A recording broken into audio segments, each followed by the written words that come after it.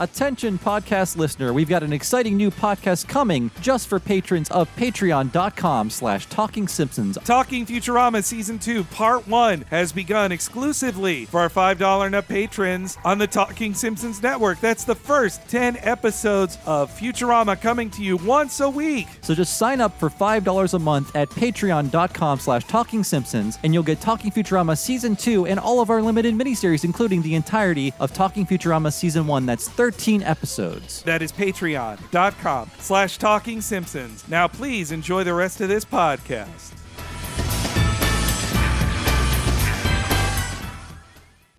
I heartily endorse this event or product.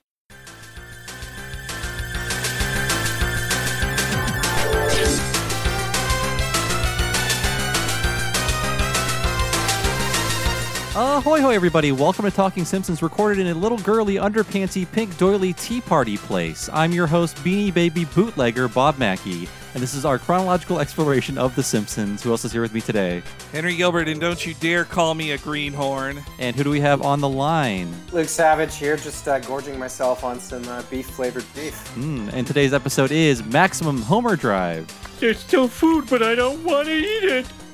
I've become everything I've ever hated.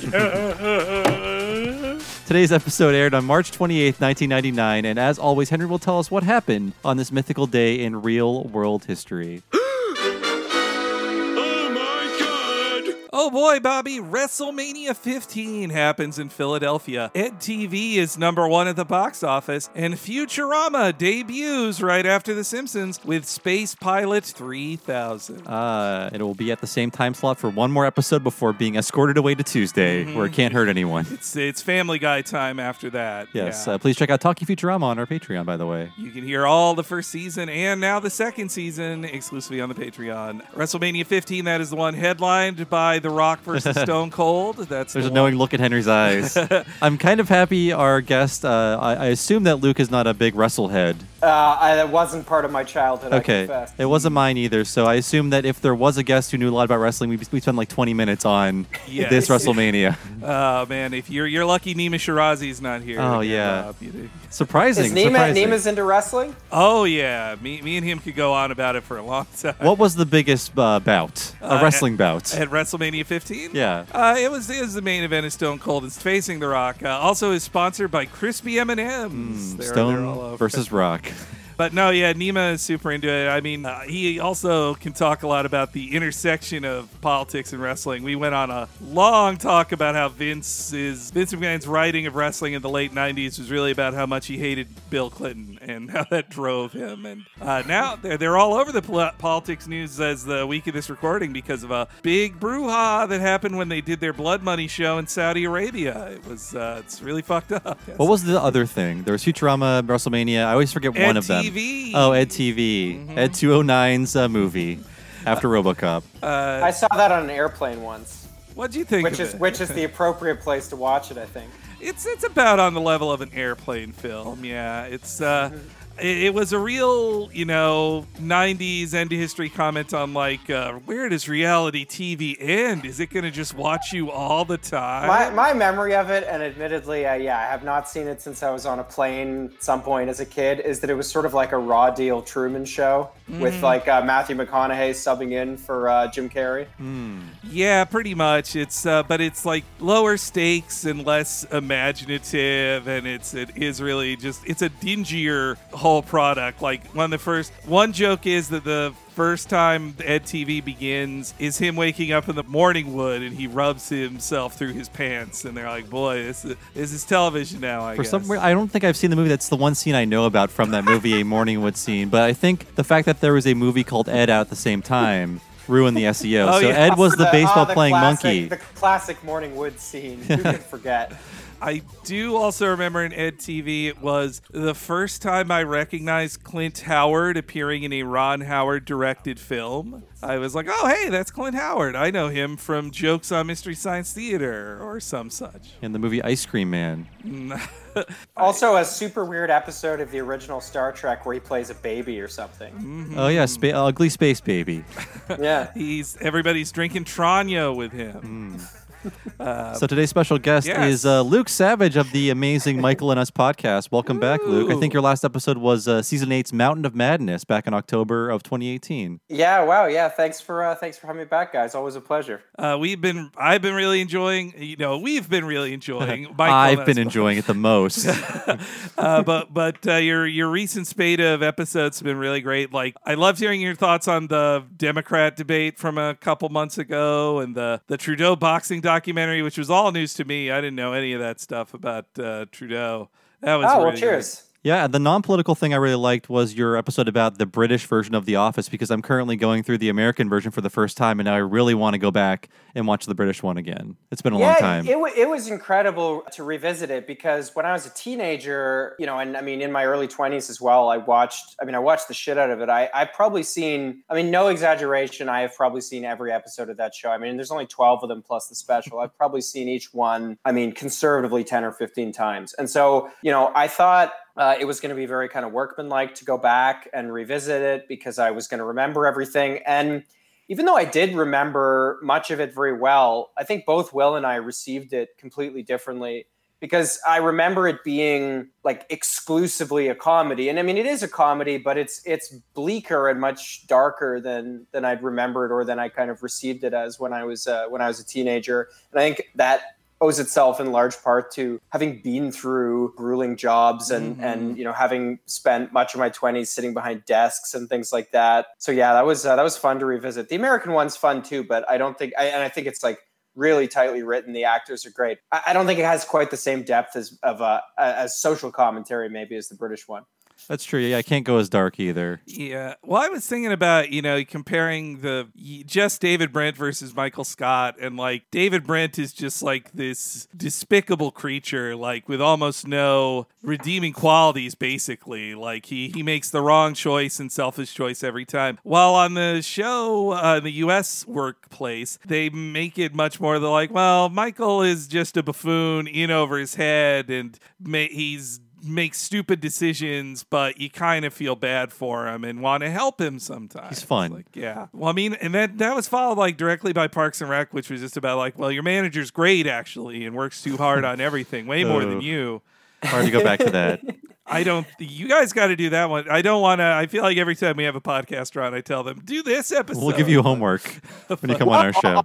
Honestly, that there've been a lot of requests for Parks and Rec, and I think the only thing that's kind of held us back from doing it is that, I've only seen a few episodes. I don't know how many Will's seen, but it would just be a little more labor intensive, because I feel like to really get an idea of it, we would have to watch quite a few episodes. But we'll definitely do it at some point. I think it's prime Michael and Us material for sure. Looking forward to it. Ed TV, that's like Carl Reiner's in it, and Ellen too. Like, it's definitely a 90s liberal kind of film as well, I'd say. Oh, we will definitely be doing Ed TV. In fact, I think like maybe 8 or 9 years ago, Will and I had we got a solid year of kind of inside jokes out of Ed TV. I don't even remember what caused it to come up, but we used to talk about Ed TV a lot. So I'm sure we'll dive back into that one at some point. And yeah, another of your recent episodes, it was about the Canadian election that was a nice primer for an American like me, was learning that Ed the Sock still is happening, which really saddened me.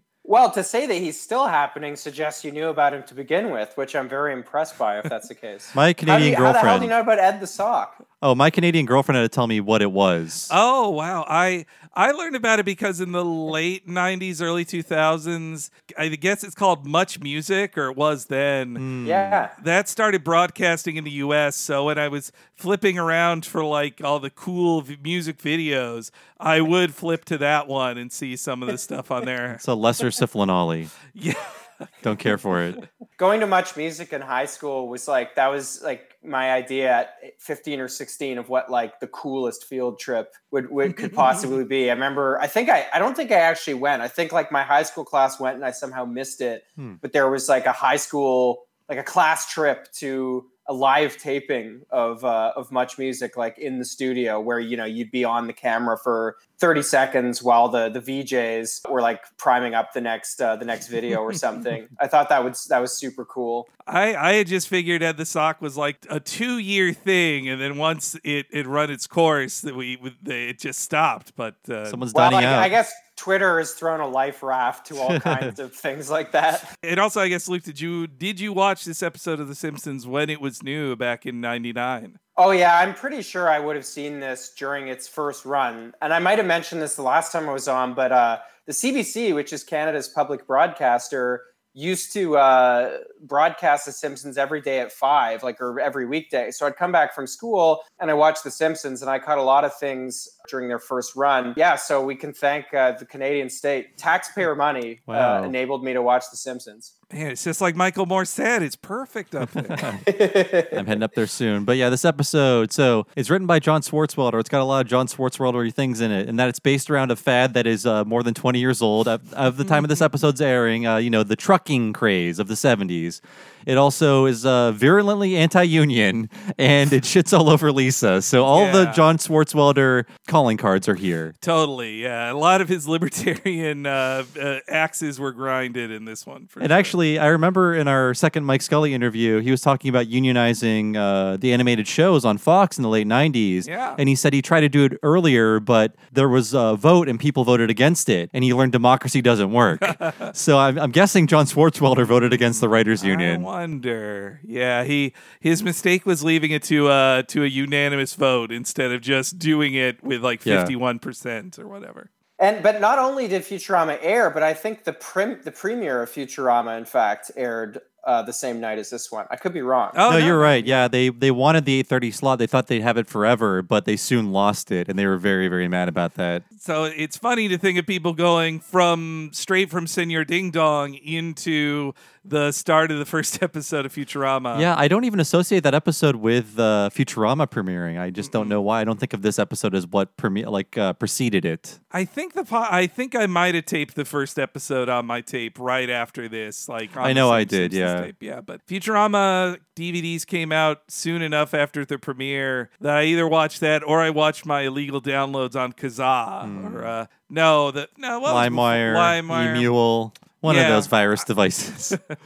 Yeah, I want to point out before this episode starts is that a lot of animated shows will do trucking episodes. So there were 23 episodes of The Critic. We covered all of them in our Talking Critic miniseries. There's an episode where Jay Sherman becomes a truck driver, Uneasy Rider. And then in 4 years, there'll be a King of the Hill episode where Hank is a trucker for a day. So I don't know why. I guess it's writers who grew up in the 70s when this trucking fad was happening. They would think, oh, that's a fun idea for our characters to be in. So, yeah. What exactly is the social etymology of the trucking fad? Because I'm vaguely aware of it, and the tropes that I recognize of it, such as they are, were obviously in this episode, but where does that come from? In the 70s, there was this just popular, there was this view of truckers in movies and in television shows like BJ and the Bear of just that you are the new cowboy. You just go from one end of the world to the other and you go on so many adventures and meet cool people, and you're just this new rugged brand of masculinity, I think, was how it was pitched in the 70s. I think for the writers, it's kind of stuck with them from then of just what would be a cool masculine job for the dad on our TV cartoon to get into? And that comes through a lot in this episode of Homer, just around all these tough guys with gruff voices. Yeah, my uncle was a trucker. I assume he's retired now. I haven't talked to him in a while. But like I said on King of the Hill podcast we've done, he was essentially Dale Gribble. Mirrored sunglasses, baseball cap over a bald head, only he had a mustache. But he always wore flannel. But he would come back from his trucking trips bringing us different flavors of Snapple we couldn't get, and tapes of Howard Stern he recorded, because Howard Stern was not airing in our region over the radio. So he brought back the treasures of America to us. I had a friend growing up whose dad was a trucker, and I remember just being in awe of the fact that he got to not only ride in the truck while it was going, but sleep in it, because it had a little cabin in the back, or basically just a bunk bed. But what really blew my mind was that he was able to play his N64 on a TV in the truck as it was driving to Nashville or whatever run he was doing. I don't think I would enjoy driving to Nashville in a truck and playing N64 now quite as much as I would have in 1999. But That was a cool idea to me when I was a kid. And if you think truckers are cool cowboys, my uncle lived with his mother until he was in his late 40s. So it bought him a lot of trips to Africa where he murdered the entire cast of The Lion King over and over again. Oh, how nice. Yeah. Oh. Also, this episode's name gives me pause every time of I hate it. Is this the Max Power episode? And no, it's not. It comes 3 episodes after Homer to the Max. And also the Yardley Smith connection because she was in the Stephen King directed Maximum Overdrive. That's right. Yes, playing a hick. She's great at that. Have you seen that one, Luke? I have not, I confess. Oh, you're missing out on some great bad movies. It's so just look up the trailer for it because Stephen King hosts the trailer and with crazy eyes that he later admits like he was full of coke every day. He was making that, and the entire cast was drunk. They would just drink all day. But in the trailer with crazy eyes looking at the camera, Stephen King's like, all these people adapted my stories. They got it all wrong. I'm going to scare the hell out of you. It's Yardley Smith. She does interviews about it. She's not like ashamed of the film or anything. She's in on the joke now, the camp value of it for sure. And right before we get into every clip in it, I did want to have a special shout out to the assistant director on this because the Swinton Scott, the director on the commentary, mentions he was a real big part of it. And that's James Purdom, who we don't talk much about the assistant directors on these.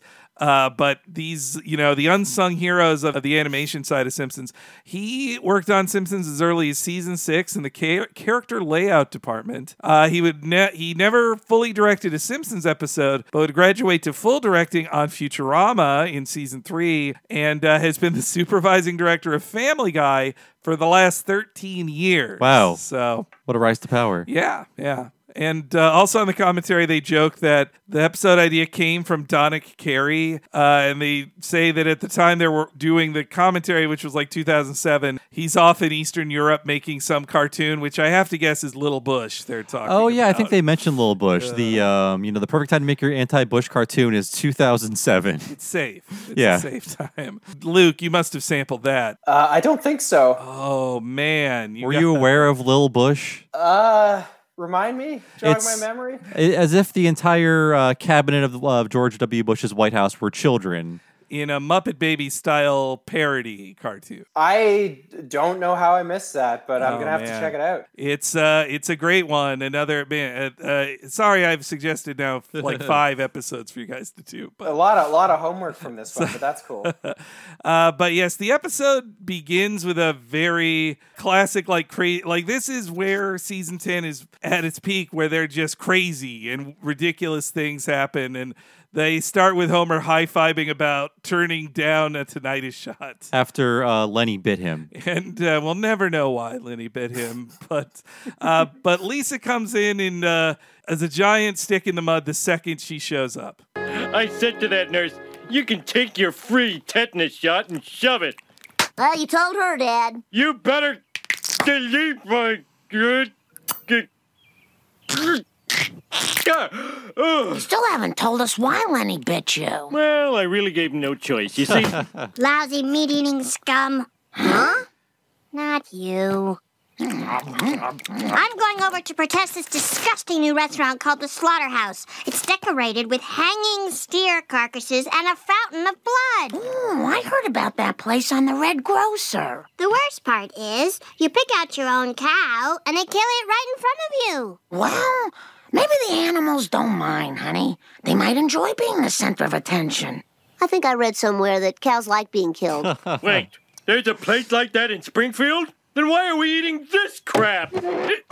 So that line about I heard somewhere cows like being killed, for a long time I thought that was in Lisa the Vegetarian until we did it for our podcast. But I love that line because I am a pescatarian and I only eat fish. And when I try to explain, when questioned, my choices, I do hear like, well, actually, it's more humane to kill those chickens. Like things like that, where it's like, it's close to what Bart is saying. So I always laugh at that line. I mean, people get so defensive about if you don't eat some types of meat, or if you have any dietary choices, people get very defensive and treat you like they treat Lisa in this very episode. And Lisa's story goes nowhere. She's it just introduces the plot, basically. My favorite part of this scene is how it just opens in media res, and Homer's been bitten by Lenny, but it's just never expounded upon. It's just like, oh, that happened. Yeah, in another episode, Lenny bit him while they were like in a fight, or somehow Homer left him with no choice. I think actual cases of lockjaw in the 20th century happened more on TV than actual real life. It's one of those funny diseases you can laugh at. But you know what part of this, the clip you just played, I don't really get is Marge has read about the restaurant. Is that like a magazine she's referring to? What is the reference there? Oh, I have the answer to that. I think these segments were duplicated in other cities, but there was in the Bay Area a guy who did a segment on the local news called The Green Grocer, where he was just this guy named Joe Carcioni, who was like, you got to go to your local market and get some bell peppers. They're great, or whatever. Actually, here, I do have a clip of The Green Grocer here. Joe Carcioni, your greengrocer, inviting you to join me on Action News weekdays at 12 noon and 5 o'clock for my daily reports on fresh fruits and vegetables. I'll give you... Vegetable. That's how you say that word. We had one of those guys in my local news. I think it was a syndicated show, but his name was Mr. Food. Oh, what an imaginative name for a food guy. So I would guess the joke is that in the Springfield market, they have a all-meat grocer who is the red grocer instead of the green grocer. I'm guessing that's what the joke is, but I didn't know that until this time of questioning that line. There's another bit I had to Google as well in this one that I was like, oh, I never thought about that line before. This whole bit with Lisa, it's very South Park. It feels very reactionary in a South Park style, especially in that it's South Park did these jokes all the time of like, these annoying hippies by protesting actually made something more popular because caring about something is stupid and so you must be punished. That's what happens with Lisa here. She wants to protest it and she actually sends her whole family to eat there, and what ended up being an advertisement for the place. And Homer's yeah, that's the one. exactly like all the worst South Park episodes. The premise is like people who are socially concerned about something are actually the ones causing the problem to begin with, and their efforts to resolve it always exacerbate things or make them worse. And the way Lisa describes it, the slaughterhouse sounds incredibly gross and unsanitary. Dirty, yeah. I mean, and a person dies that day at there. So I think Lisa was proven correct in boycotting the place. Well, I do like with the slaughterhouse that it has the kind of presentation like Red Lobster, except with mammals who you eat. And I do think it's making some kind of commentary on if you had to see them kill a cow like they kill a lobster, you wouldn't eat there. Like, that would be disgusting to you. And the joke is that everybody doesn't seem to care that cows are dying around them right in front of them, yeah. Especially the scene with Burns. Yeah, I was going to say, like, especially this thing where Burns just, like, is constantly changing his mind to the point where they kill all these cows, and then the end of the gag is like, oh, I'd like some milk, actually, from that cow. And then they just, instead of milking the cow, they just kill it. And it's like, this is how disposable animals are, especially to, like, a rich asshole like this. At some point in production, they thought of doing it on screen, but... Yeah, that I'm glad they did it off screen. It's good the No Country for Old Men gun goes off screen to kill the cows. That's how when I saw No Country for Old Men, I was like, oh, that's Mr. Burns' cow killing gun. I know that machine. Also, credit to the animators. When they arrive at the slaughterhouse, Red, Burns, and Hibbert are all at tables. Like they are all established as attending there. And there's a fun little Easter egg with Dr. Hibbert where it turns out that he's like just bought a steak in the restaurant or whatever, so he's not concerned. He has no health concerns at all. He's just covering for the place. I wonder if they got him to buy in to cover them for any medical problems. And also the neon sign when they arrive at the slaughterhouse of like the cow getting decapitated, but it doesn't smile until it's decapitated. Yeah. It's the decapitated face that's smiling. Oh, I missed that. That's awesome. So I want to talk about what this is a parody of. So this restaurant is a parody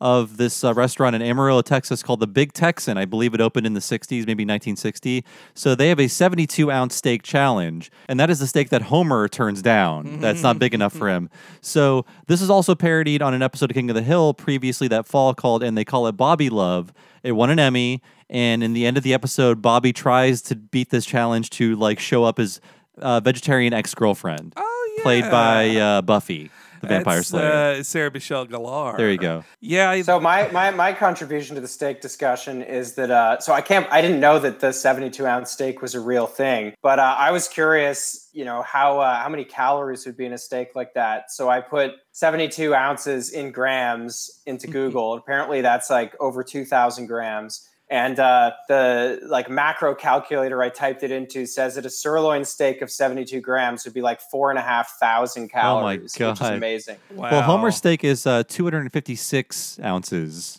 based on the amount of pounds it is. So so there are rules to this Big Texan contest so it's a 72-ounce steak and you pay $72 if you can't finish it. So number one, the entire meal must be completed in 1 hour. If any of the meal is not swallowed, you lose. Number two, before the time starts, you'll be allowed to cut into the steak and take one bite. If the steak tastes good and is cooked to your satisfaction, we will start the time upon your acceptable approval. Okay, that's The fair. time will not stop. The contest is on, so make sure before you say yes. Number three, once you have started, you are not allowed to stand up, leave your table, or have anyone touch the meal. Touch is in big letters.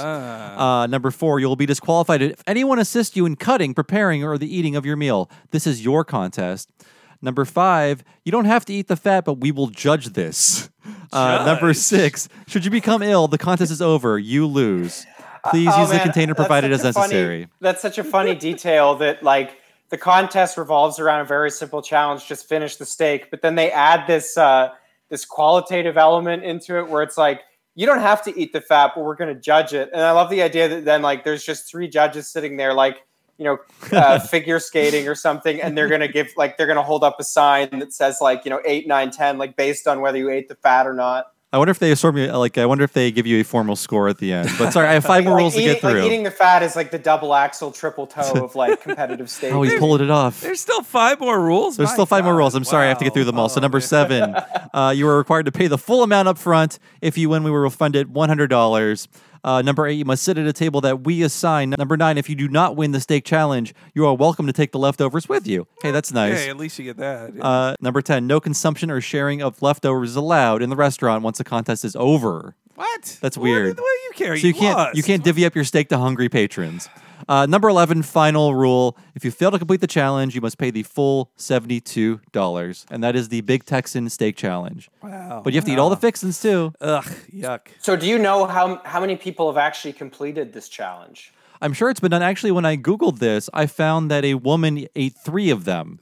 Jesus. Yes. That is the sirloins a lot, then. That has to be the equivalent of what Red actually eats in this episode. I assume it's not done very often, but it happens. Ate 3 of them. That's insane. I mean, I had a steak recently because I went to a thing where a company was paying for it. So I was like, I'm getting the steak. When I had it, after... I think it was 10 ounces of steak. After 10 of that, I just felt sweaty and gross. That much red meat sounds like a killer, literally a killer. The woman who ate 3 of those 72-ounce steaks weighs 124 pounds. What? So she's not a very large person either. What? Yeah, I don't know. This woman, I'm scared of her now. I'm sorry to keep going on, but she also ate 3 baked potatoes, 3 side salads, 3 rolls, and 3 shrimp cocktails. I'm not reading this out of Weekly World News. What? This is an actual news story. I cannot believe this. I'm calling fake news on this. I don't know how that's even possible. There was a YouTube video of this. You can watch it. Her name is Molly Schuyler, and it's she's doing it. Wow. She's doing it for America.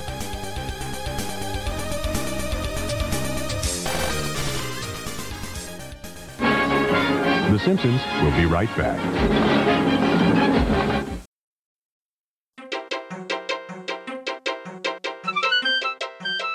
Hope you guys are enjoying this week's podcast and your complimentary basket of hooves. And a big thank you to this week's guest, Luke Savage. You should definitely follow his podcast, Michael and Us, as well as his writing on Jacobin. And in case you're new to the podcast, you should know this week, and every week is brought to you by patreon.com/Talking Simpsons. That's right, me and Bob are supported doing this full time by wonderful folks like you out there who give us $5 a month to help us do this. But you get so many things for that $5. Not only could you hear next week's episode of Talking Simpsons right now, but you could also listen to next week's episode of What a Cartoon, our sister podcast where me and Bob go through a different animated series each week. That's 2 weekly podcasts for you right there. But also your $5 gets you so many exclusive to Patreon podcasts, including many interviews with the folks who have worked on The Simpsons, some as early as the Tracy Ullman days. I think you folks will like our most recent one where we talked to Mike Scully about how he unionized the writer's room. Also, we have a Patreon exclusive mini-series where me and Bob do the Talking Simpsons treatment to related series like the entire series of The Critic, the first season of King of the Hill, and the first 2 seasons of Futurama. The second season, part 1, is rolling out right now. You'll hear a new one every Friday at patreon.com/Talking Simpsons. So please consider signing up today at Patreon.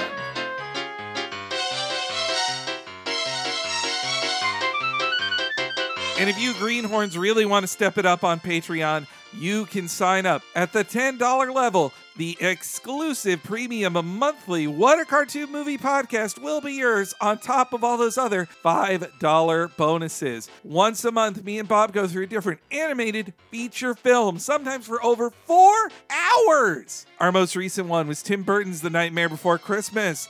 This month, Toy Story. And if you sign up, you get to hear the entire back catalog as well, over a year of What a Cartoon movies. You got Batman Mask of the Phantasm, Kiki's Delivery Service, Akira, a Goofy movie, Aladdin, Spider-Man Into the Spider-Verse, Tiny Toons How I Spent My Vacation, and Cowboy Bebop the movie. A very diverse selection of films I think you will definitely enjoy hearing us talk about. So please sign up at the $10 level at patreon.com/Talking Simpsons.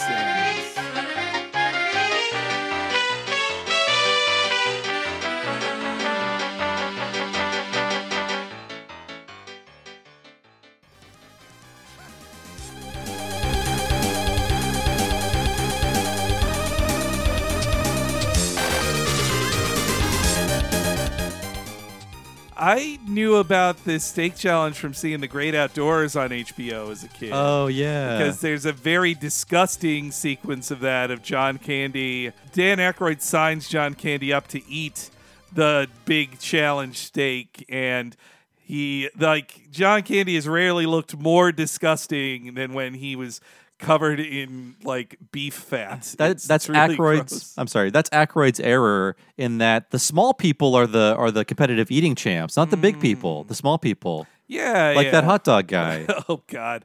There's a long discussion on the commentary about eating competitions and how everybody who is in one, he throws up the instant it's over, like that. It's very disgusting facts about it. But yes, Homer signs up for the deal. Even orders I like the joke that he orders to drink meatballs, because I think the normal joke you would have written would have been ordering a Diet Coke, or it would have been like a joke that he'd order a diet drink. So I was kind of waiting. Side salad or something. Yeah. So instead, he orders, I guess, pureed meatballs in a glass like that. I saw it as a glass full of sauce with meatballs on the side of the glass, sort of like how a lime wedge would be on the side of a gin and tonic. But Homer gets warned away by a person who isn't Tony Randall. It's you! You're him! You're Tony Randall!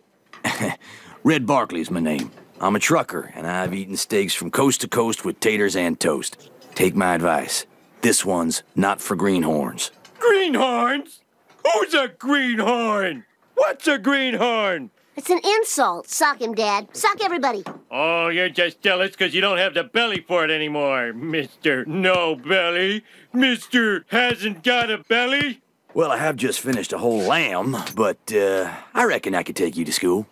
You're on, boy. I like that he had just eaten a whole lamb before he wins this. I guess that's similar to that young lady. But yeah, this is based on the old idea of who wins eating contests being very large people, not little people who know how to like drink food, basically. Also, the Tony Randall thing is very like rando kind of humor, but Tony Randall was a new thing people were making fun of again because in 1996 he married a woman named Heather Harlan, who was 25 and he was 75. I thought Tony Randall was gay. Was I wrong about that? That's why that's the joke. Okay. That's why it's even crazier because he was married to a woman for most of his career. Then she passed away. And then he married this 25-year-old Heather Harlan, and everybody was still like, well, I was sure he was gay. Everybody, and then he has 2 children with her. It just confused everyone. They were a real odd couple. I have to leave now.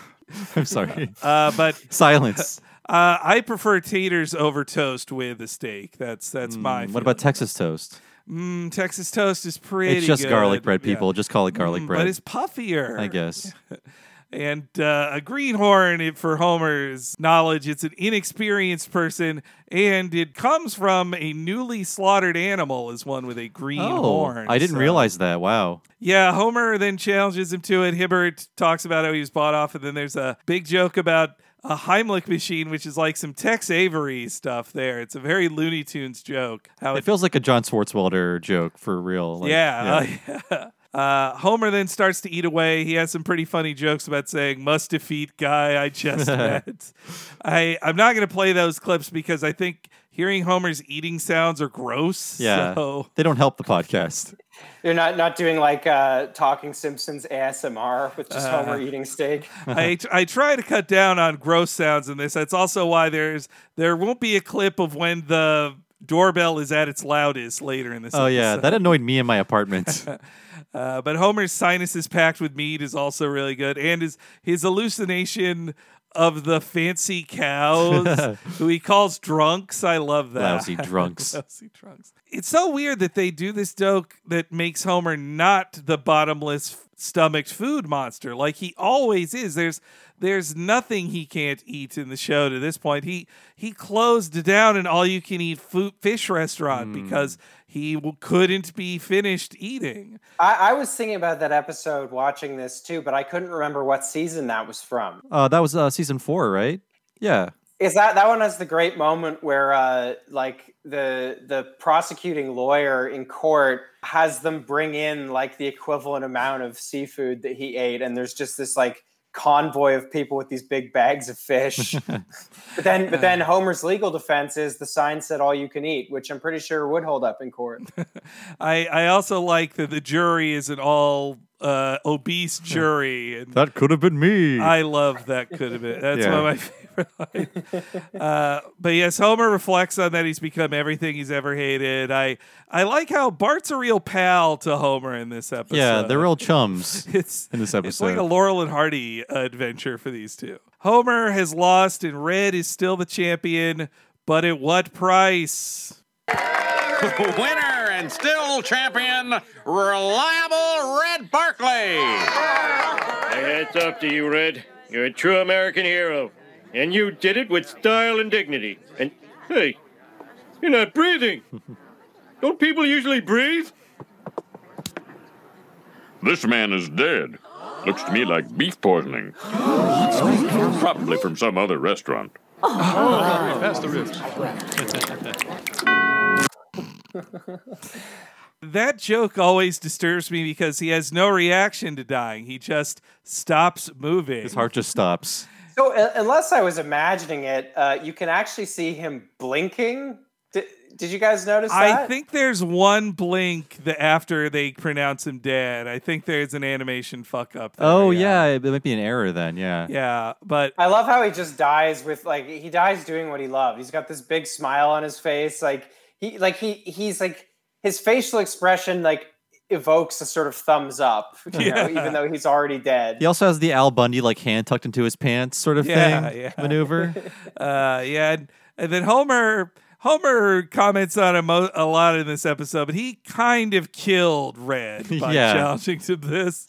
It's manslaughter. Also, like, if I was Homer, I'd be freaking out that, like, there were two steaks. Homer could have been served the one that was poisoned, but he didn't. Like that would leave me questioning my mortality for sure. But Homer doesn't think that deeply. But I pin it as when the guy says, and still champion, that's when Red makes his last movement, and then they're just moving his hand around. Don't people usually breathe? That's a great I do line like that too. line. So apparently they said on the commentary that there was some fears from Fox's lawyers about making jokes about beef poisoning.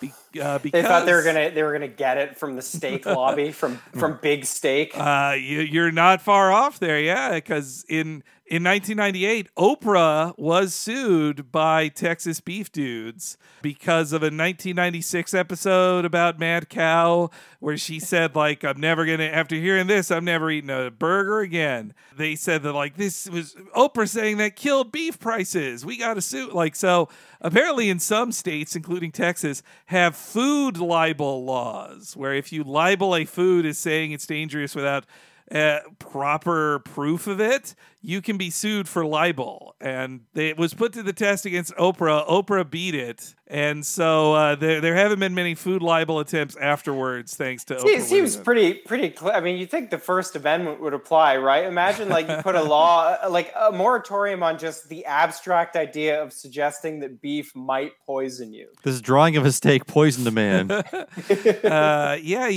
Well, that's the thing. It ended up, these kind of laws, even if nobody gets sued, the intention is a chilling effect from like the beef lobby of just like companies, people being scared to even mention a Mad Cow joke because they might get sued. Like, well, I hope at long last, maybe the Democrats can nominate Bernie and he'll stand up to Big Steak at last.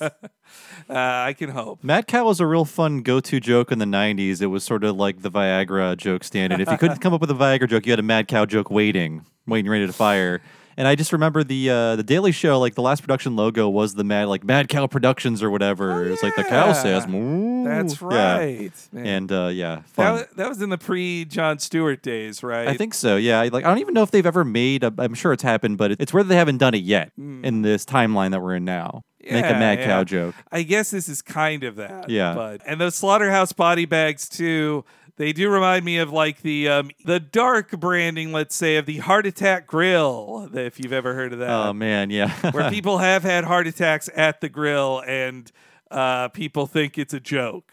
So that's, not too far off there. Simpsons satire just becomes real things. But this is another of those ends of the first acts where you just go like, didn't see that coming, did you? Where this one is really silly in this clip. They're leaning into it so hard. Like Homer knows, like, well, this is a sitcom. We need 2 more acts. And Marge, I love Marge's reaction. Even though it is like so contrived, I do like Marge's just disbelief at this. There goes the finest trucker who ever lived. He called me Greenhorn. I called him Tony Randall. It was a thing we had. In 38 years, he never missed a shipment. But I guess this is one delivery old Red won't be making. Oh, yes, he will. And on time, too. Oh, no, Homer, no! I've got to, honey. I owe it to old Red as both his friend and his killer. Oh, let me go with you, Dad. Don't you have school? Don't you have work? Ah, touche. Bye, Marge. Aren't you going to say bye? Goodbye, Homer. That didn't sound like you meant it. Oh, all right. Goodbye, sweetheart. Have a nice trip. That's more like it. So long, suckers! A nice Homer of this era, so long, suckers. Yeah, it wouldn't be a season 10 if he didn't say so long, suckers. Like this kind of turn from Act 1 to Act 2 made me think of is that this particular episode anyway, and this is probably also applicable throughout other parts of season 10.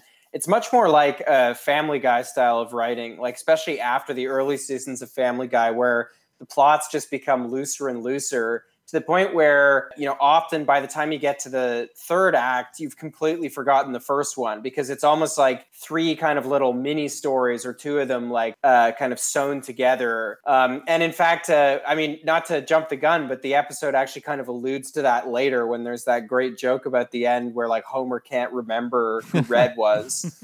Yeah. It's a little bit of meta humor. They get a lot in these seasons, and this one especially, of them pointing out their flaws, of just like the characters don't remember how this started, or Bart saying they're like, well, don't you have a job? Like Homer shouldn't be able to just be a trucker when he has a job he goes to. There used to be stakes. I like how they just shrug them off. Like, you don't have to go to school, I don't have to go to work, so let's just have our fun adventure. Yeah, they traded steaks for steaks. I like it. I like couldn't. it. I made that terrible odd couple jokes, so it's fair. And Marge, Marge also kind of has a very Lois Griffin reaction of like, I'm so tired of sitcom zaniness. Please don't do this. Like, let's not. But she knows she can't stop Homer. Like, her body language, too, of like folded arms and kind of, she's like, please. Yeah. There's a lot of. It's emblematic of like the audience, like the Simpsons season 10 audience's resignation about like, all right, we're just going to do this again, I guess. Off we go. Homer, this is a Homer's got a new job episode, I see. You got 15 more minutes of this. Also, from this scene onward, consider this. There are migrant workers just loose in the back of Homer's truck the entire time. And what, avocados or something? Some avocados, yeah. Yes, yeah. Which, that joke, I mean, the joke is about how horribly we treat migrant workers, but it also just feels like a gross joke about immigrants. Human trafficking. Yeah. Red deserved to die. He's a human trafficker. I guess he's pretty awful. Yeah. Yeah, there's that other great joke in the same scene I just mentioned where like he's talking to that other trucker and he says, last time I saw Red, he was in a plastic bag, and the guy's just like, yeah. Sounds like Red. It's pretty dark that he gets taken away in a hearse too, not an ambulance even, just in there. And it doesn't seem legal that they can just put him in their own branded body bag. They should do an autopsy or something. Homer drives away. We come back and we see the Red Rascal design, which is very intentionally a Tex Avery style design even. And also like there's a Confederate flag on it because like it's just expected like truckers drive around with Confederate flags. No more conversation to be had on that. It's a fun design. Who knows why they got it. And also as a side note, I watched this on Simpsons World. I know, look, like Disney Plus is bad too, but I had to watch so many freaking commercials. Simpsons World is the worst. I'm so happy that this will be the last time I watch a Simpsons on Simpsons World. Is Watch Cartoon Online still around? I would never frequent such a website. That sounds unofficial. Oh, no, nor would I. I was asking purely hypothetically. I may or may not have watched it on YouTube. Hilariously enough, I tried to watch it on Daily Motion, and it took me a minute I was like, so there's something off about this. And if you guys ever watched any clip on Daily Motion, not that, of course, any of us ever would have, but like all the clips are backwards for some reason, so all the like text in the credits is backwards. Yeah. But then also this clip was just slowed down very slightly, so all the voices just sounded slightly off, and it was like very hyper real. It was very strange. It's one of those tricks to get around a takedown for it. It's there used to be a site I would never go to called Pixa Club, which that had every Simpsons like straight DVD rips in SD, and I didn't have to futz around with any of the Fox, the FXX bullshit. And I was, for so many years, I was like, man, it's never getting shut down. This is so great. As Disney Plus looms, now it's gone. There's no more Pixa Club. You can't pick it up shop. It's great. All these new platforms that are like, finally, all your favorite stuff in one place, and then really it's just making everything harder to watch. Piracy gets tougher, but we'll find a way, I think. I'm going to have to play our boring conversation alert jingle. Well, let's define our terms, gentlemen. Are we talking about redistricting, or are we talking about reapportionment? Because can't win them all. But I do question, like, wait, if their skin is yellow, why would a sunburn make them red? Like, I don't know. Shouldn't they be like orange, not red, in the way a person with Caucasian skin pigmentation? I say all sunburns are red. That's my argument. Classic season 10, like taking of liberties there by the writers. Terrible. And they also, the animators, I feel really bad for them that they they had to draw that one price tag joke the entire goddamn episode. Yeah, and it's not really, I mean, it's not sort of that like funny. a mini Pearl joke or something. Oh, let's tell the Minnie Pearl story again. From my wedding day, he was That your cruel parents thought I didn't know who Minnie Pearl was. Yes, yeah. So at my wedding with my husband, we both wanted to, and this was just at a City Hall thing, but we didn't want to have nice pictures, and we even got top hats, but we weren't going to pay for them. So we bought them from Amazon, and we're going to send them back, which we successfully did. They did have tags in them that we like tucked under the hats when we put them on, but otherwise the tags were hanging out. And my stepfather said, like, "Oh, you guys are like Minnie Pearl, but you kids wouldn't know what that is." And Bob had to let him know. I got in his face. I was like, "Oh, from the Grand Ole Opry? That Minnie Pearl? I was a very lonely child, sir." Speaking of silly jokes, they also have a joke of Homer turning on the radio and listening to the Spice Girls with the then relatively new Wannabe. In the deleted scenes, it's actually a joke about Dan Castellaneta is playing a country singer, and he's singing this original song about the dangers of trucking, about like the truck flipped over on I-95, blood and guts everywhere, all this stuff.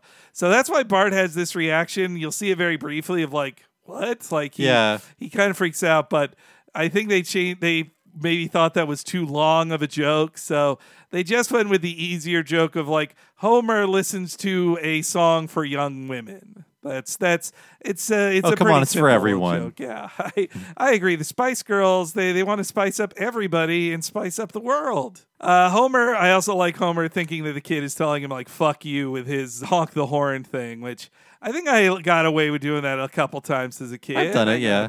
Then we get a scene that I swear, at first I was like, this is egg magic, right? From the Super Bowl episode. Even the writers on the commentary are confused. Yes, but yes, Lisa and Marge are upset they don't have a plot line, so they decide to start one. Lisa, we got another postcard from your father. Wish you were her. How many of these is he going to send me? Wow, Dad and Bart have been everywhere. They've eaten submarine sandwiches, grinders, and hoagies. It's not fair. Your father always gets to have such exciting adventures. Maybe it's time we took a walk on the wild side. We're buying a new doorbell? A musical doorbell. So many doorbells. I'm in way over my head. Jeez. I like Marge. Marge suggests the most boring subplot possible, but she's overwhelmed by it. Also, Homer, side note, is so mean to Marge in this episode. The sending multiple "wish you were her" postcards, and also Homer plans on leaving Marge after he meets the waitress in the diner. Yes, he plans a divorce with Gwen. That's pretty shocking. Really throws himself into this like hastily created new identity as a trucker, doesn't he? And the girl on the "wish you were her," I believe that's a Betty Page drawing. That's Betty right? Page, all right. Yeah. But yes, they had to send your ding dongs, and I did want to play. This has some great Gil work here, so I got to play the full Gil clip because he is a truly sad individual. Oh, great. Look at my shoes, and today's my evaluation with Senor Ding Dong. Excuse me, Mr. Trainee. I'm trying to find a musical doorbell. Well, you came to the right place. We got your ding-dang-dongs and your do-re-mis and your cha-chas, huh? Hey, I'm trying to find a particular tune. It's the one that goes like, da-da-da, da-da-da. Mom, is this the one you want? Yes, that's it. Lisa, you ought to be a doorbell salesman. Oh, that's just what I need, another piranha in the tank. God. Rolling right into NRBQ. Yes, yeah. That, man, Gil's sound he makes when he's called trainee, that makes the joke even better. He's like, then, oh, God. And also that Marge can't remember Close to You, which is their song. Yeah. The way she like half remembers it is very funny to me. I feel like that's the first time they've referenced it since that episode in this timeline. So I didn't recognize the tune, but that's like, it's a Burt Bacharach song, is that right? Yeah, it's Close to You. It was made famous by the Carpenters, but all I could think of was that it sounds like a melody you'd have to learn in Ocarina of Time. If you guys ever played that game, and it would be called the Prelude of Fire, and it would take you to the top of Death Mountain or maybe Lake Hylia or something. Wow, that I could totally hear that is a doo-doo-doo. Yeah, in the Way We Was, that was sort of like Marge's theme. Yeah. And Homer's was a space cowboy. I remember the last time we heard Close to You, it was the Hindu cover of it in Apu's wedding episode last season. Yeah. But before that, I'm kind of fuzzy when it was used again. I think this was them rediscovering that Close to You was their song. It would come back a lot. It's in the movie. That's what's funny on the commentary. They record the commentary as they're making the movie. So they're it's recorded 8 months before the movie comes out.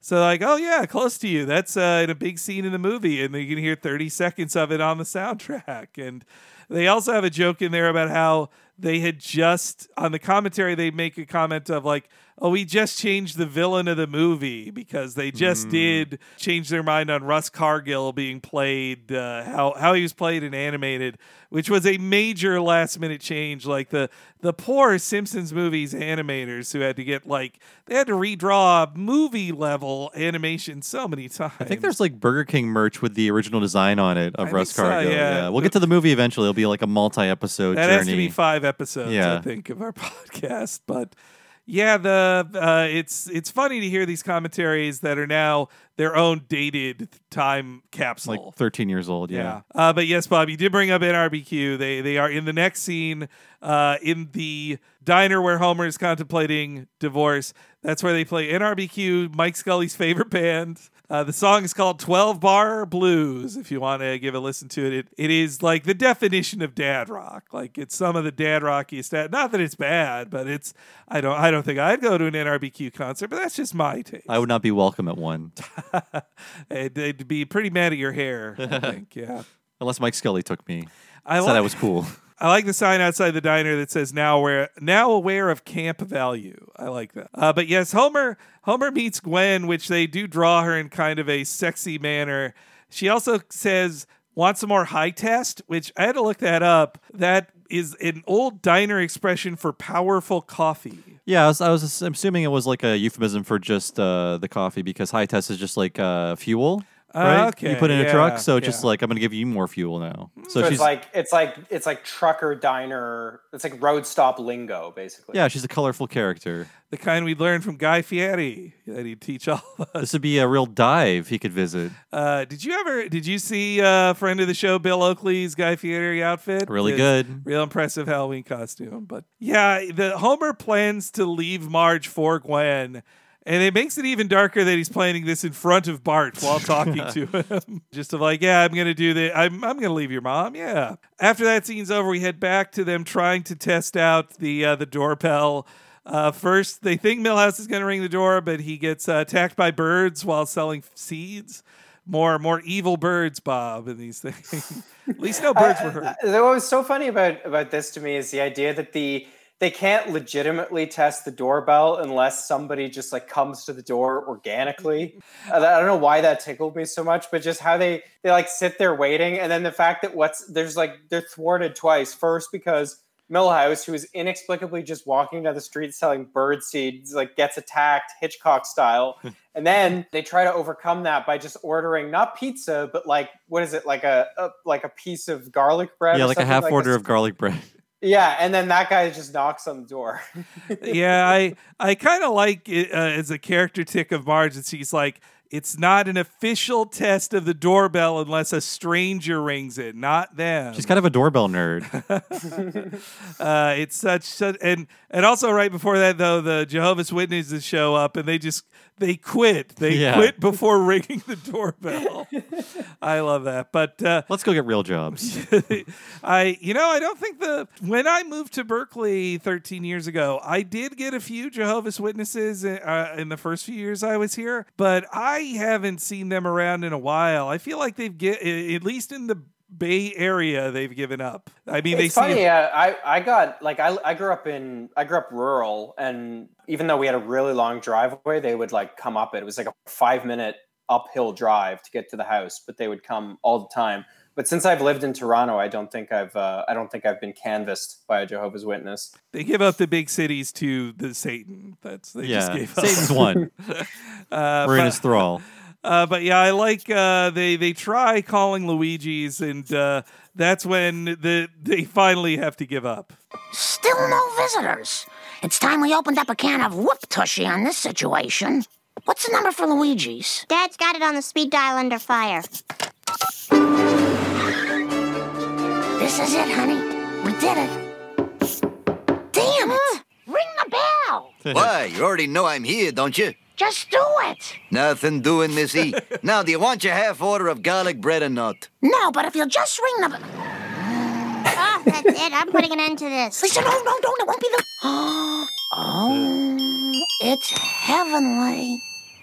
Why do birds suddenly appear over there, over here? Why is it playing over again? Who cares? No one could ever get sick of this song. Suddenly appear.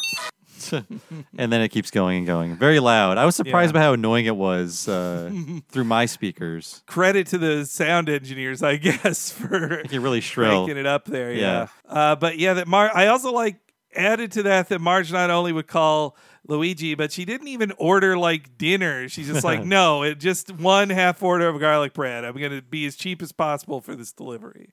And then having like, she's like, it doesn't count. It hasn't counted until now that, like if unless somebody rings the door organically, but then as soon as the bell goes, she's just in a state of bliss. With a song that she can't even remember, like the 10th word to, which is, why do birds suddenly appear every time that you're near? Just like me, they long to be close to you. I think it's every time you are near. Oh, well, I fucked up too. Non-musical that in that song. No, I trust you.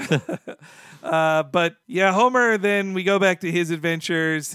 They're at a drive-thru. He's eating what looks to be a Stuckey's brand pecan log roll. That's what I think it is. And they're seeing a movie called It Ate Everybody, which... It ate everybody. The constant restatement of it is pretty funny. Yeah.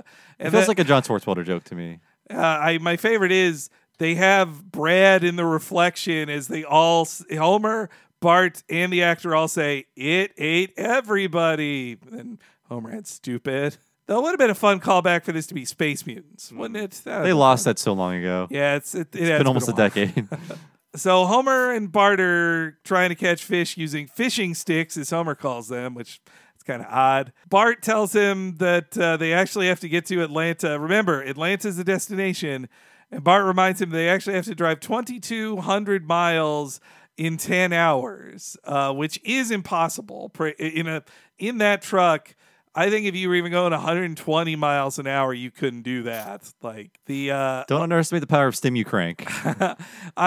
I looked up on Google what is 2,200 miles from Atlanta, and there's a lot of major cities, but LA is that far. So I'm wondering if they were using the Los Angeles measurement to Sounds Atlanta. like it. And Google says that'll take 32 hours to do. So I have to think at this point, all the other times we see Homer, he either stops every mile or else he drove in the wrong direction. One of those two things. But yeah, Homer then gets hopped up on pills, which they said the censors were also not happy about. Well, he does balance them out with sleeping pills, which I think is another problem too. Overdosing on sleeping pills sounds like a really bad idea. Yeah, it sounds like a suicide attempt. Homer nearly dies twice just by the second commercial break in this one. But they also make sure to say that Congress hasn't yet made them illegal, so Homer's not committing a crime when he takes them. They're racing back to Washington right now. But they're even called Stim-U-Crank, so they're like, it's crank. They're talking about meth. But yes, Homer, I do really like Dan's acting in this next bit here, where he's freaking out and then passing out in succession. Yeah, I need something that'll keep me awake, alert, and reckless all night long. Well, Congress is racing back to Washington to outlaw these. So, Hey, can't take that many pep pills at once. No problem. I'll balance it out with a bottle of sleeping pills. Okay, we're all set. Let's put the pedal to the metal. I wholeheartedly agree. Oh, man, I'm really wired. This is a big mistake. Here comes the sleeping pills. So drowsy. Pep pills perking up again. I can drive on.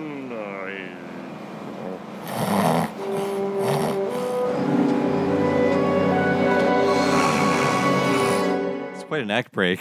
Yes, yeah. They are seemingly about to drive off the road and die. Off a cliff. The pep pills also remind me of Lisa's pep pill addiction. Oh, yeah, Trucker's Choice. Yeah. The Simpsons are very addictive personalities when it comes to pills. Homer's acting there is really great. We come back and it's the exact same shot. They don't often do that in Simpsons of like where a commercial break comes back. It's the exact place where it ended. The car just writes itself and a computer turns on and drives them all the way to the gas station to the gassy knoll. That's when Homer finds out that that all trucks are automated secretly. He learns a dangerous union secret. Yes, yeah. Actually, yeah. Why don't we hear the dangerous, violent, and lazy union here? You'll never believe what happened. I fell asleep at the wheel and the truck drove here by itself. Yeah, that Navitron auto-drive system's made our jobs cushier than ever. The what now? You know this thing. With this baby driving your truck for you, all you gotta do is sit back and feel your ass grow. The trucks drive themselves? Hey, shh. Didn't your union rep tell you about the scam we got going? Well, I'm not really a trucker, so I don't talk to the rep that often. All right, listen, pal, here's the deal. You stumbled on a secret that only truck drivers are supposed to know. Hey, pay attention and stop looking at that squirrel. We get $40 an hour to drive these rigs. You think anybody'd hire us if they knew we weren't really driving the trucks? Wow, you guys are even lazier than me. Well, don't worry. I'll keep your secret. See that you do. Wow.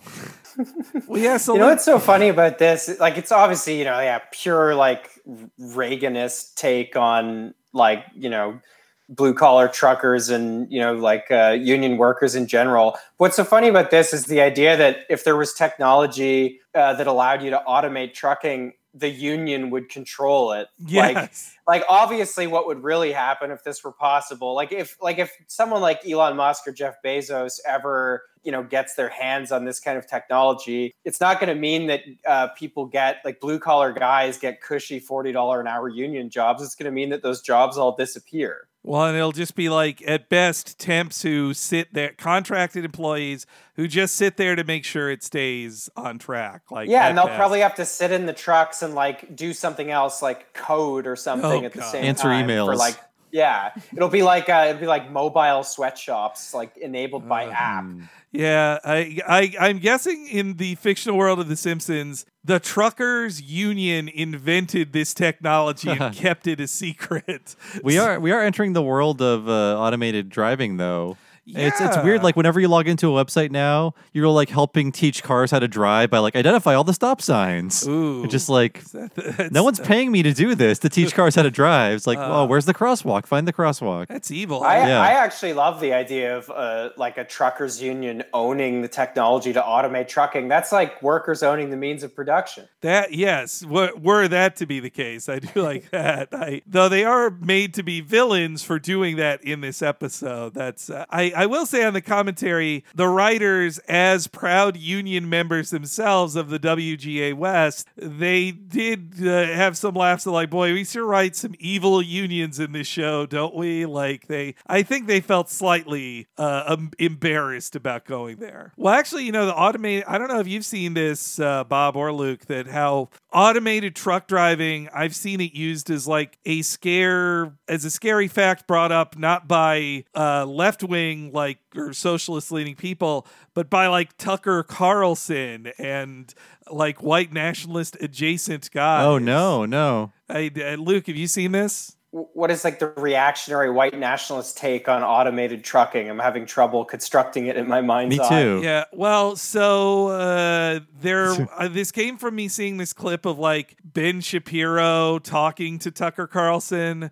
and Ben Shapiro was just like, I welcome automated trucking. You know, it'll get it's the future. It's where the companies are going. And then Tucker Carlson actually got like really pissed. He's like, all those people out of jobs, it would destroy their jobs. Like that would you can't just let capital reign free to destroy people's livings.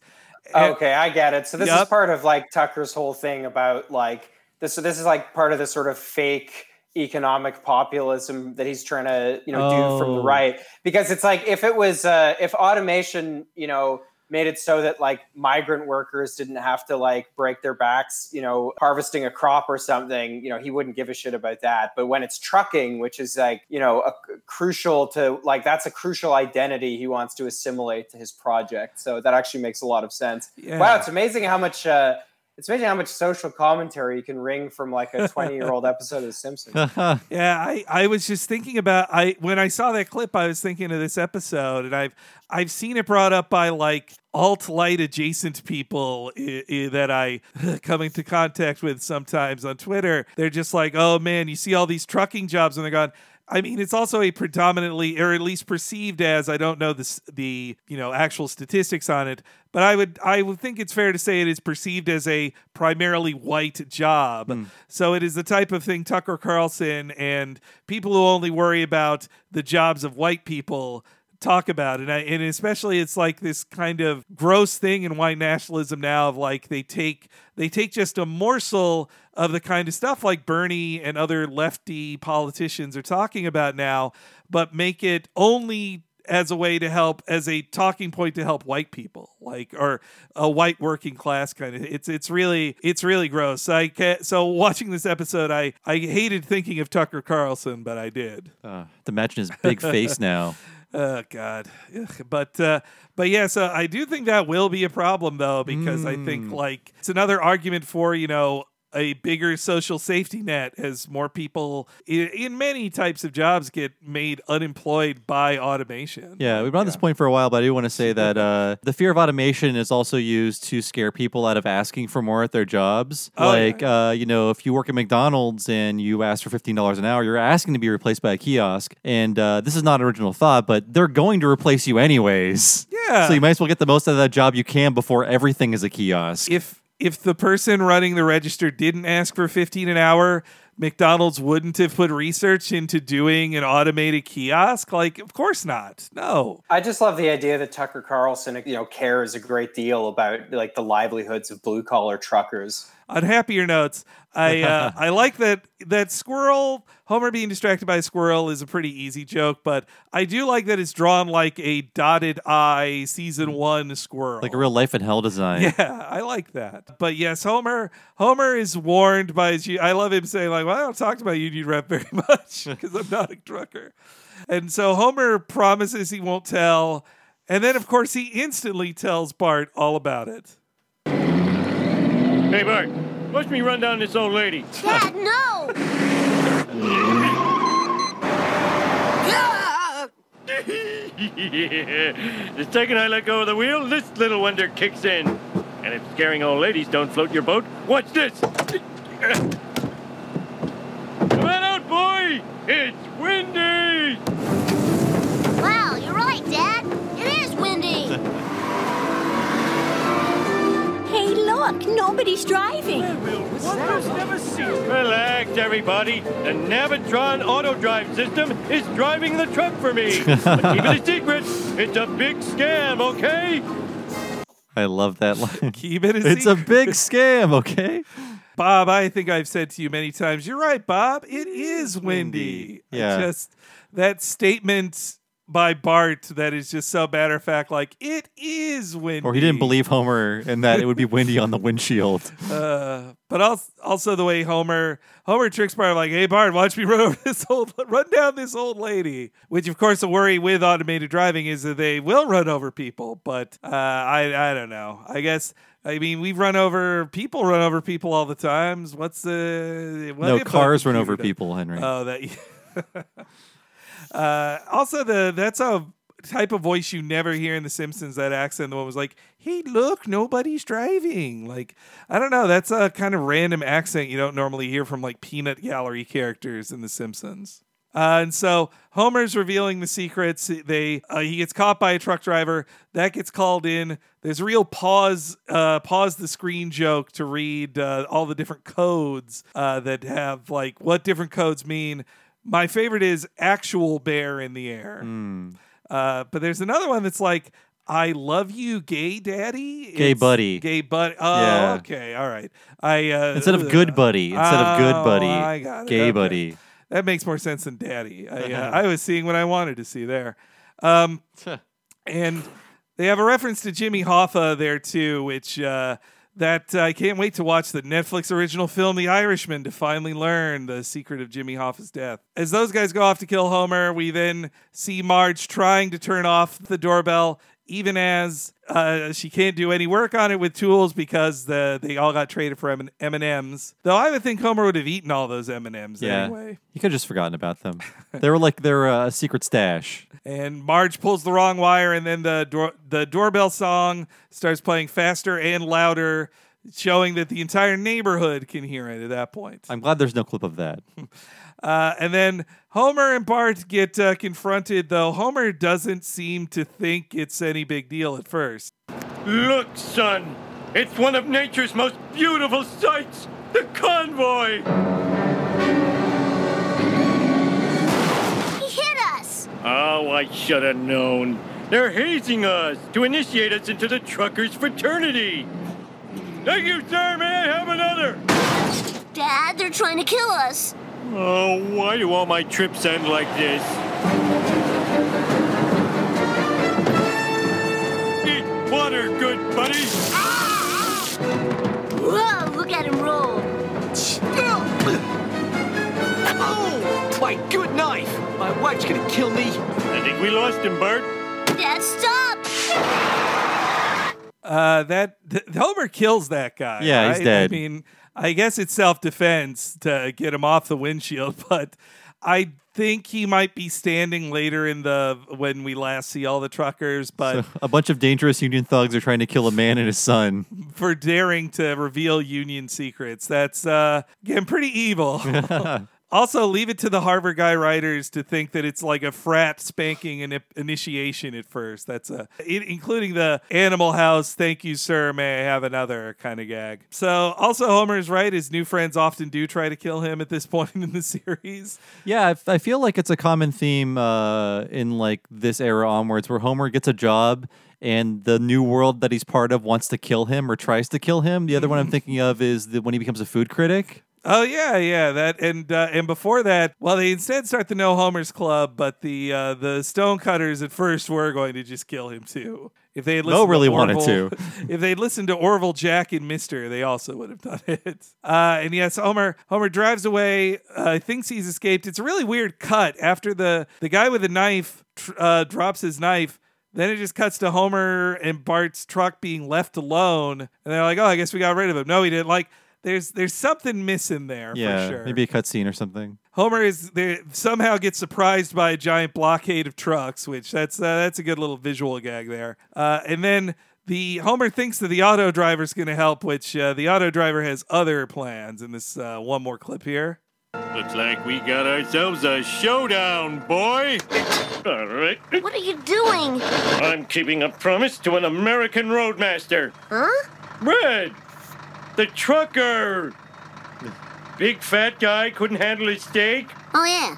We'll get past that barrier somehow. Old Blinky here will find a way. I'm afraid I can't let you do this, Red. The risk is unacceptable. I'm not Red, I'm Homer. Gotta go. And gets to safety, the auto driver, which, I forgot that there's a Hal from 2001 Yeah, joke here. it's not the most relevant joke to make or not the least dusty joke to make, but I do like gotta go. Simpsons love to reference Kubrick, though. And there's a great Homer scream there, too. I like also that's when the auto driver realizes it's not Red and he has to go away.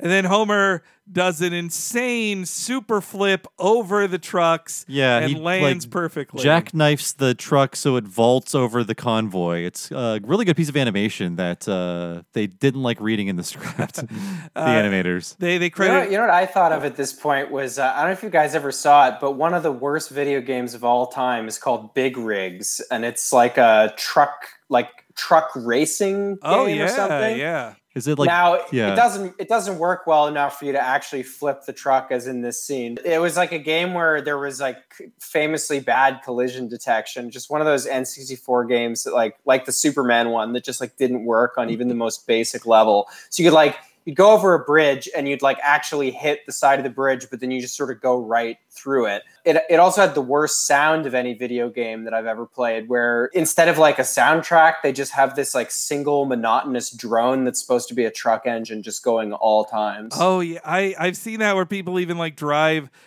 through the ground eventually and just fall into nothing. Yeah, just fall into oblivion, into the ether. Yeah, actually, it's funny you bring that up. A previous guest on this podcast, Alex Navarro, he was one of the people to review that when it was new for GameSpot. It was. I'm so relieved you didn't say he was one of the designers. No. He was killed by that game this very night.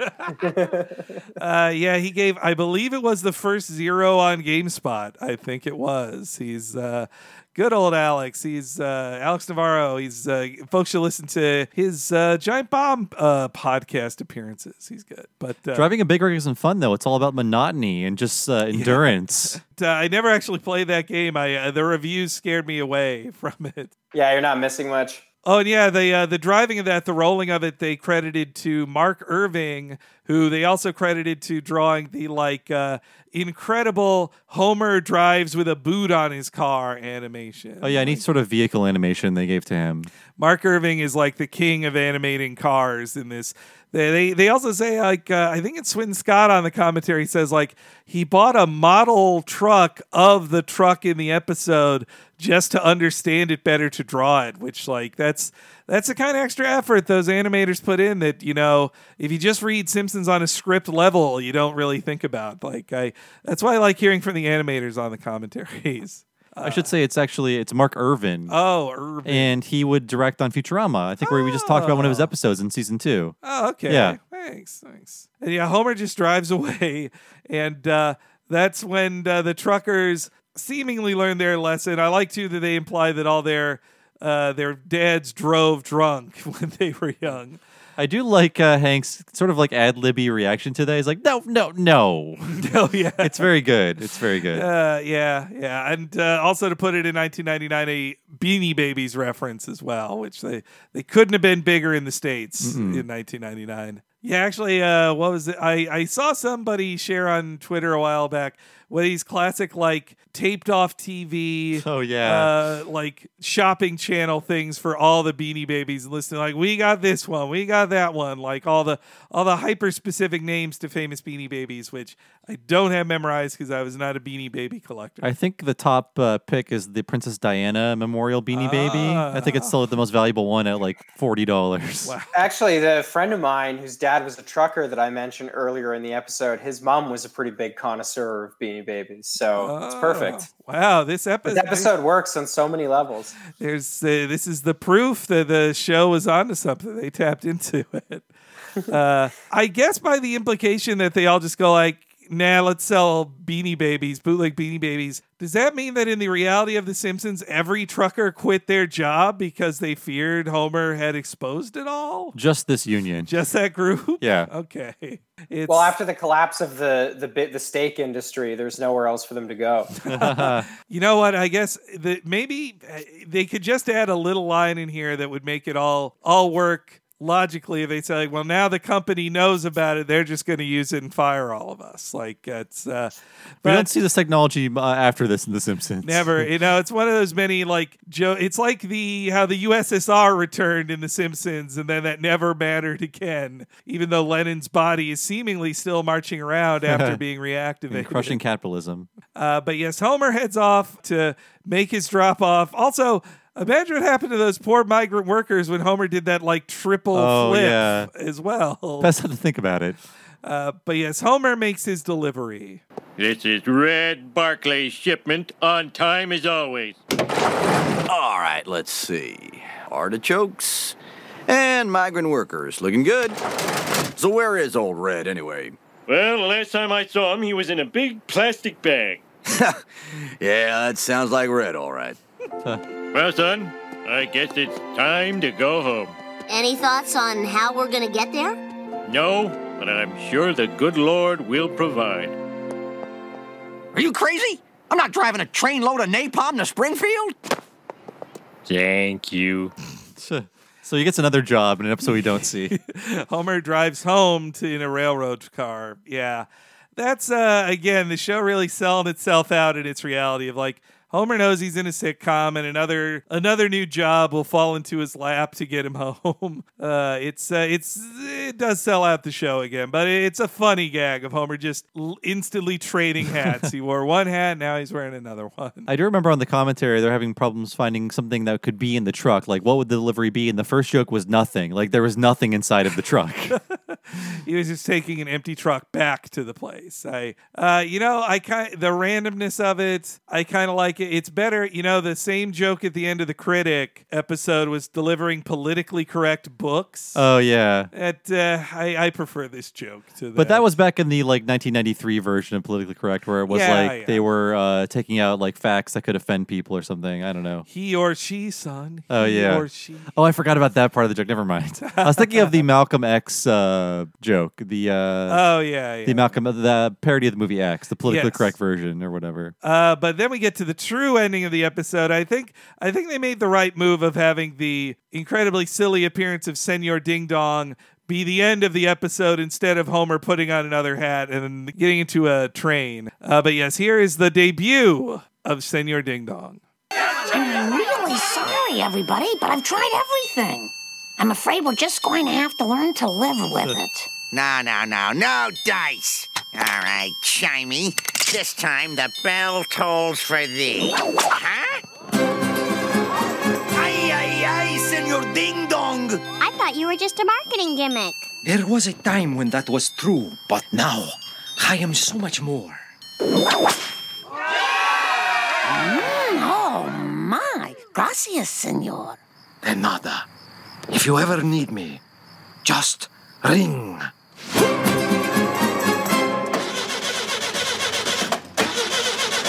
Does anyone have any jumper cables? Oh, you stinking Chevy. Just vapor lock. Vapor lock. But that whip is so close to Lisa's face. That was what struck me this time. It's a great design for Senor Ding Dong. I love Senor Ding Dong's design, yeah.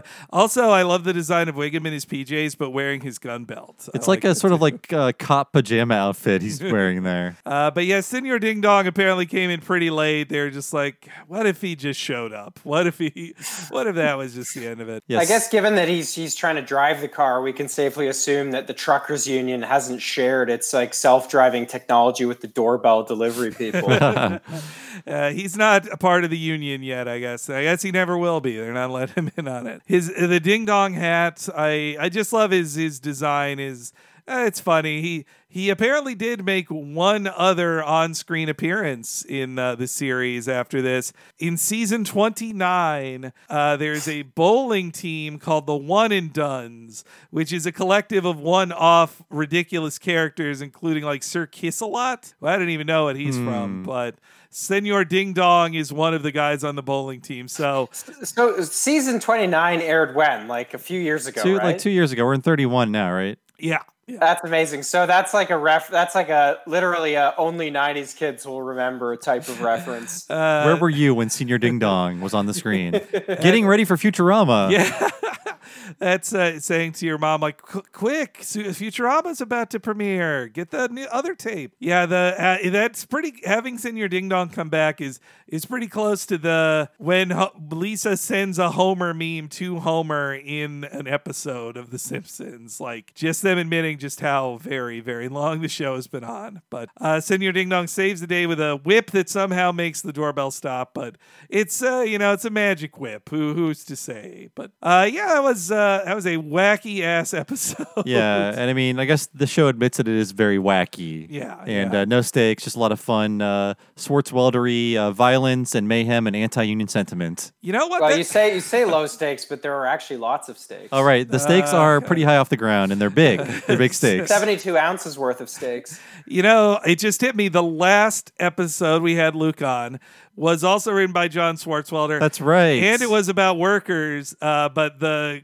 nuclear power plant workers all going on a retreat together. But it's funny how that works out. But this episode is about as crazy as Mountain of Madness. There's no rocket house. That's true. The rocket house is crazier than the self-driving trucks. A rocket house without brakes. The sort of random quality of this episode didn't really bother me. It's been a few years since I've watched anything from season 10, but by and large, I felt that like the weirdness of this episode and the kind of arbitrariness of the plot, they're pretty self-aware, and I'm actually okay with that. Like, The Simpsons starts to get dodgy when it starts, I don't know what your guys' thoughts is on this, but when it starts kind of altering the basic premises of the universe, like, to me, random plots, as long as they're self-aware, are fine. But then when they start, like, killing off characters or substantially revising the backstories to characters or changing just visually like the look and the feel of the show, that's when it really starts to lose me. I'm going to be interested to,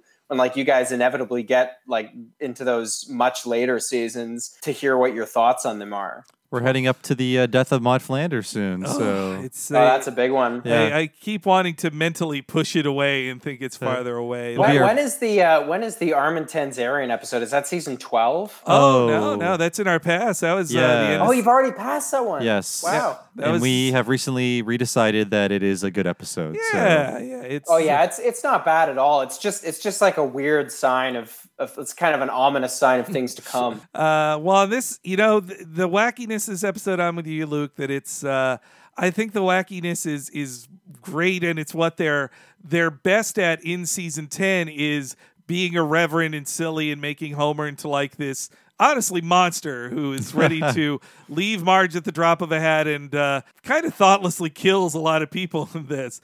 I think the lesser episodes in these seasons are when they try to do sentimentality with this Homer that they've turned into like a crazy cartoon. It doesn't work as well. Well, that's what I remember from the one time I saw the Simpsons movie, is that it was actually trying to re-embrace some of the sentimentality that had punctuated The Simpsons before it really discovered irony in like season 3. Like it was actually, there was like a saccharine quality to some of it, if I'm remembering rightly, that weirdly harkened back to like really early kind of proto-Simpsons, although it was actually less good than some of those really early episodes, as I remember. Yeah, I find the movie to be pretty mediocre, and I had seen it recently as of this recording. So yeah, I can't wait to get to that in our podcast series. So I'm a B- on it. I'm not as much of a hater. C+. Take that. But yeah, I guess that'll still be like 5 years from now. Yeah, so look forward to that. Yeah. You guys have signed yourself up for so many more episodes of this. It's incredible. It's the most job security I've ever had in my life. I can't say no to it. Thank you, Simpsons writers. Yes. And thank you, Luke, for doing the podcast. Please promote all of your stuff. You've got the great Michael and Us podcast, and we just mentioned a few episodes up top. Anything else that's going on with you? Oh, sure. Well, people can check out my writing at Jacobin. I'm a staff writer there now, so I'm doing stuff every week. Michael and Us. I feel like we don't remember to plug it often enough on the show. But if people have been listening on their podcast app or on SoundCloud, they may not actually realize, we've had some listeners report this, that we also have a Patreon. So if you contribute at the Al Gore level of $5 a month, you can get an extra episode, 2 extra episodes a month. So please contribute if you can. He lives on my street, I've heard. Yeah. Yeah, and he won the popular vote as well. But no, also, folks should definitely read your work, Jacobin. At the time of this recording, you just published an article about the history of the term neoliberalism that I really enjoyed. Oh, appreciate it. Cheers. Yeah. So thanks again to Luke Savage for being on the show. Be sure to check out his podcast, Michael and Us, and his work at The Jacobin. But as for us, if you want to support our show and get every episode 1 week ahead of time and ad-free, please go to patreon.com/TalkingSimpsons. You'll get just that. And if you sign up for $5 a month, you'll also have access to all of our mini-series we've done and other bonus podcasts on top of that. There's too many to list here, frankly, but we mentioned it during this podcast recording. We're currently doing Talking Futurama Season 2, Part 1, 10 episodes of Talking Futurama Season 2 to get you through the end of 2019, and they're hitting every Friday. You won't want to miss them at patreon.com/TalkingSimpsons. And Henry, we have a newer, well, I guess it's not new anymore. It's a year old officially. A year old tier that is fresher and newer than ever every month because we bring you one extra long podcast every month about a movie. What's happening there? That's right. For $10 and up subscribers at patreon.com/TalkingSimpsons, we have the What a Cartoon Movie podcast, where me and Bob talk about a different animated feature film once a month, sometimes for over 4 hours for our Patreon subscribers. Last month, in a Halloween style, but also it works for the whole holiday season, we did Tim Burton's The Nightmare Before Christmas. We talked a ton about that movie and its interesting long gestation period. And this month, we'll be doing Toy Story as our What a Cartoon Movie. We're finally doing the first Pixar film, and you can only hear that full podcast when it happens in November if you're a $10 and up subscriber at patreon.com/Talking Simpson. As for me, I've been one of your hosts, Bob Mackey. Check me out on Twitter as Bob Servo. And I have another podcast. It's called Retronauts. It's a classic gaming podcast every Monday and occasionally on Friday. Go to retronauts.com or look for Retronauts in your podcast machine. If you've ever played a video game in your life, you'll find something worthwhile to listen to in our feed. Henry, how about you? Hey, I'm Henry Gilbert. Follow me on Twitter at HENEREYG.